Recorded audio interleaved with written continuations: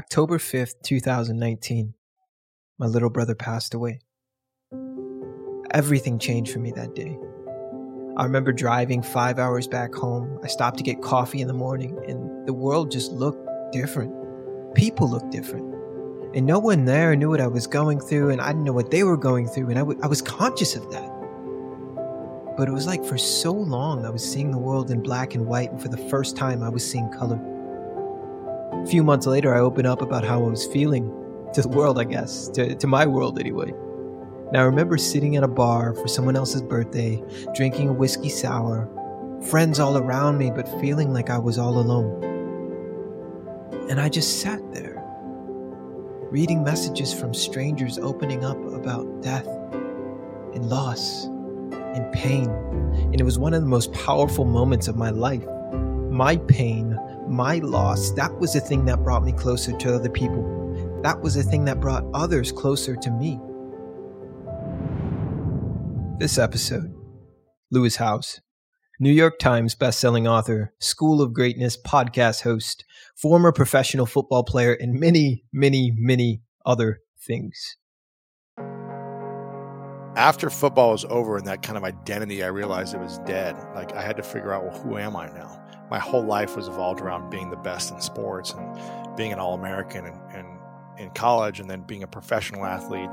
And then when that ended through to an injury, I was like, what do I do with the rest of my life? Like, what's my purpose? I had no clue. Wilson has Howes, and he's way open down the middle. Lewis Howes turns it, gets on, and Lewis Howes takes it to the house. Touchdown. I remember just saying to myself, how do I live life like a sport? Because this is all I know is sports. If life is a sport, what do I need? Well, you cannot be great without a great coach. So I started instantly looking for mentors and reaching out to people that I already knew, former, heads of my school, people I respected, former athletes that had a business. I just started asking everyone questions. I had three mentors that really guided me. One said, I was like, I'm broke. I'm living on my sister's couch for a year and a half. I go, I don't know what to do. He goes, have you heard of LinkedIn? I go, no. He said, you should get on LinkedIn. This is back in end of 2007 when there was like 15 million people on the platform. It was just beginning essentially. And he said, you should check out LinkedIn. I hear people are getting jobs there. And that's all I needed. I said, okay, for the next 6 months, I spent 6 hours a day on LinkedIn, obsessing over connecting with people because a mentor that I trusted said, do this thing. And I became the authority on how to use LinkedIn over the next couple of years. Pause. This interview is significant to me because I got my start on LinkedIn of all platforms. Back when I was starting, you mentioned social media and everybody thought of YouTube, Instagram, Snapchat, literally anything and everything that was not LinkedIn. That's what people thought of. So there wasn't a lot of activity when I started. When you look at video creators, there were literally, I could count them all on two hands. That's how little activity was happening on LinkedIn in terms of video when I was getting started. So I sat down, and I looked at, okay, who's built influence, built a business on the backbone of LinkedIn, but then ascended that platform? Who's done that? And Lewis Howes was one of the only people on that list. Because again, not a lot of people were using it. And he's someone that I studied and still study to this day. So that's what I really want to dig into. How?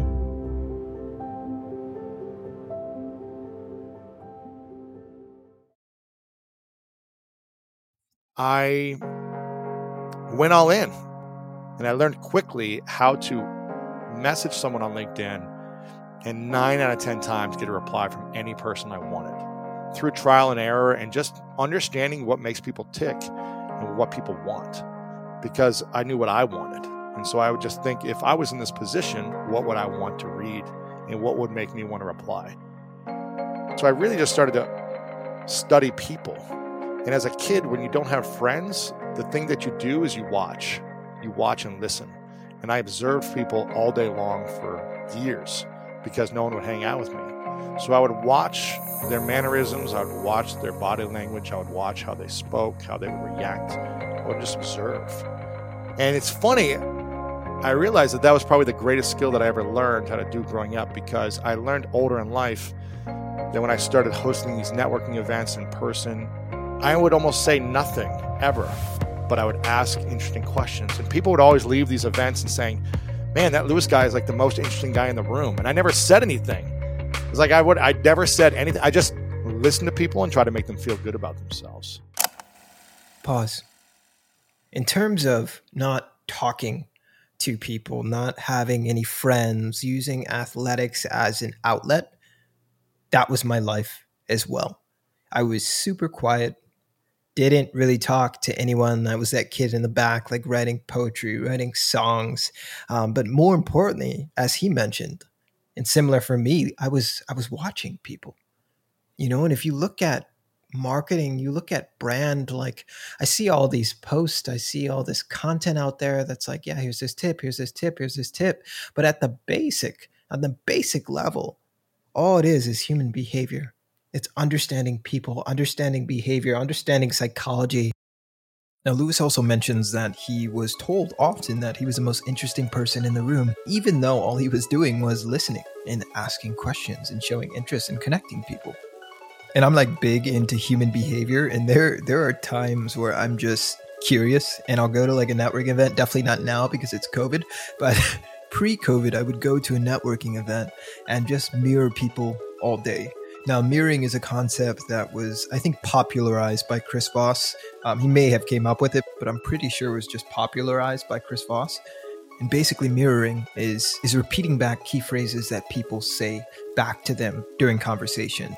So let's say I walk up to someone, we start having a conversation, and she starts telling me about her book. She's like, I'm writing a book. And I said, you're writing a book? And I repeat that back to her. And then I just pause. And I listen. She's like, yeah, I'm writing a book about personal branding and human behavior. And I say, personal branding and human behavior? Yeah, I really want to dig into what brand sounds like and how people react to specific content when they hear it. It's repeating those key phrases that are typically at the end of sentences, at least that's how he explains it. But when you get really good at it, you can repeat anything that you heard throughout the sentences.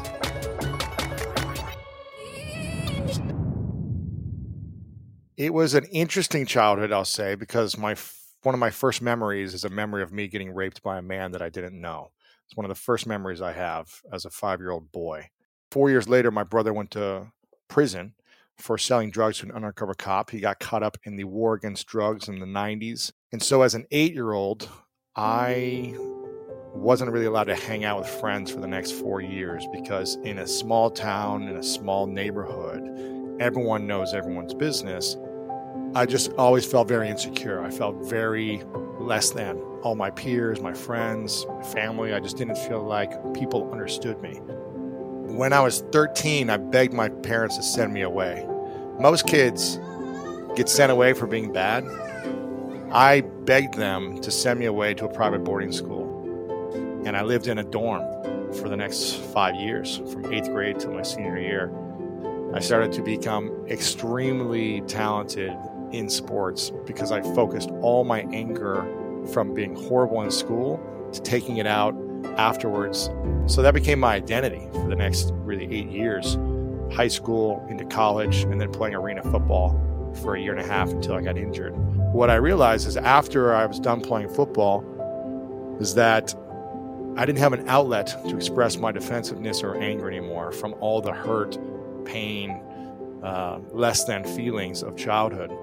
And so my late 20s was a challenging time. When I hit 30, I kind of had like a perfect storm situation in my life where I was in a relationship that wasn't going well. I was in a business partnership that wasn't going well. And I started to take all my anger out during pickup basketball games, outdoor pickup basketball games. I would go play pickup basketball a lot because I needed this like physical outlet. And I ended up getting in a fist fight in the middle of, West Hollywood basketball courts one day. And it was pretty bad. It was a pretty bad fight. And I remember going home afterwards, shaking, looking myself in the mirror. I was like, who are you? What are you doing? Like, what's wrong with you? I had this kind of moment where I was like, everything felt like it was falling apart emotionally in my life. with my relationships and with my relationship with myself. But on the outside, everything was succeeding. I was making more money, I was accomplishing things, but on the inside, I was suffering. After a career-ending injury ruined his hopes for playing in the NFL, our next guest spent 2 years broke and living on his sister's couch. What happened next is unbelievable. Within a few years, he was making millions of dollars and helping others achieve their dreams through his book and podcast, The School of Greatness. Please welcome Lewis Howes. But I had an awakening where I was like, okay, I'm going to continue suffering inside for the rest of my life until I figure out what this is. And I started going to a lot of emotional intelligence workshops. And in this one workshop I did, it was a 5-day workshop, very intense, going through all of our kind of past and our situations, letting go of the past. And for whatever reason, whether it be the environment or just everyone else was opening up and being vulnerable, that I felt safe enough that I said to myself, if I don't share this right in this moment, I probably won't share it at all for the rest of my life. And maybe this is part of the thing that's holding me back. Maybe it's not, but I was willing to say, I'll go anywhere and everywhere to try things out. And so I stood up in the room, and for the first time, I walked through the entire story about being 5, being raped in a bathroom. I ran out of the room after sharing it right afterwards. I was bawling. I couldn't hold it back. One of the most beautiful things in my life happened a few minutes later. I felt a tap on my shoulder, and it was this man who turned me around, looked me in the eyes. He's crying. He's probably like a 55, 60-year-old man. And he goes, I have 3 kids and a wife. They don't know. This happened to me when I was 11. And I was like, wow. And we had a moment. We hugged. He was like, you're my hero. I've never had the courage to do what you just had the courage to do. Now I'm going to go tell my wife. Then, one by one, there's probably 20, 25 men in the room. They all came out and they all told me their story for the first time. They said things like, I'll follow you anywhere for the rest of my life. I trust you more than ever now. You're so courageous. I believe in you more. And I remember I did an episode on my show. It's still the most downloaded episode I've ever done in almost 8 years. And I opened up about it publicly. And it was one of the craziest reactions I've ever seen, because for weeks I got hundreds of essays from men telling me their entire story. And they'd never shared it with anyone before. Pause. We all have it, that thing that we fear the most. We don't want to open up about it. We don't want to talk about it. We don't want to share it. We're afraid to. What are people going to think of us? No one else has ever said anything like this. I don't think anyone else has said anything like this. What will my parents think? What will my friends think? What will my job think? What will my employees think? We all have that thing. But that thing that we fear the most often turns out to be the thing that people need to hear the most. And that thing that we share, once we share it, we realize that was the thing that was holding us back from ascending our limitations all along.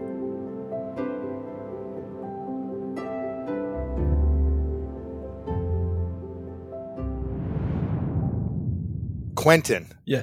Not Quentin. You're the only person that ever noticed that I said it like that. Yeah, it's Quentin, but everyone says Quentin. No, but it's Quentin. No, it's important. It's important that people know how to say your name. I agree. If people don't know how to say your name, then how can they truly see you? How can they truly connect to you?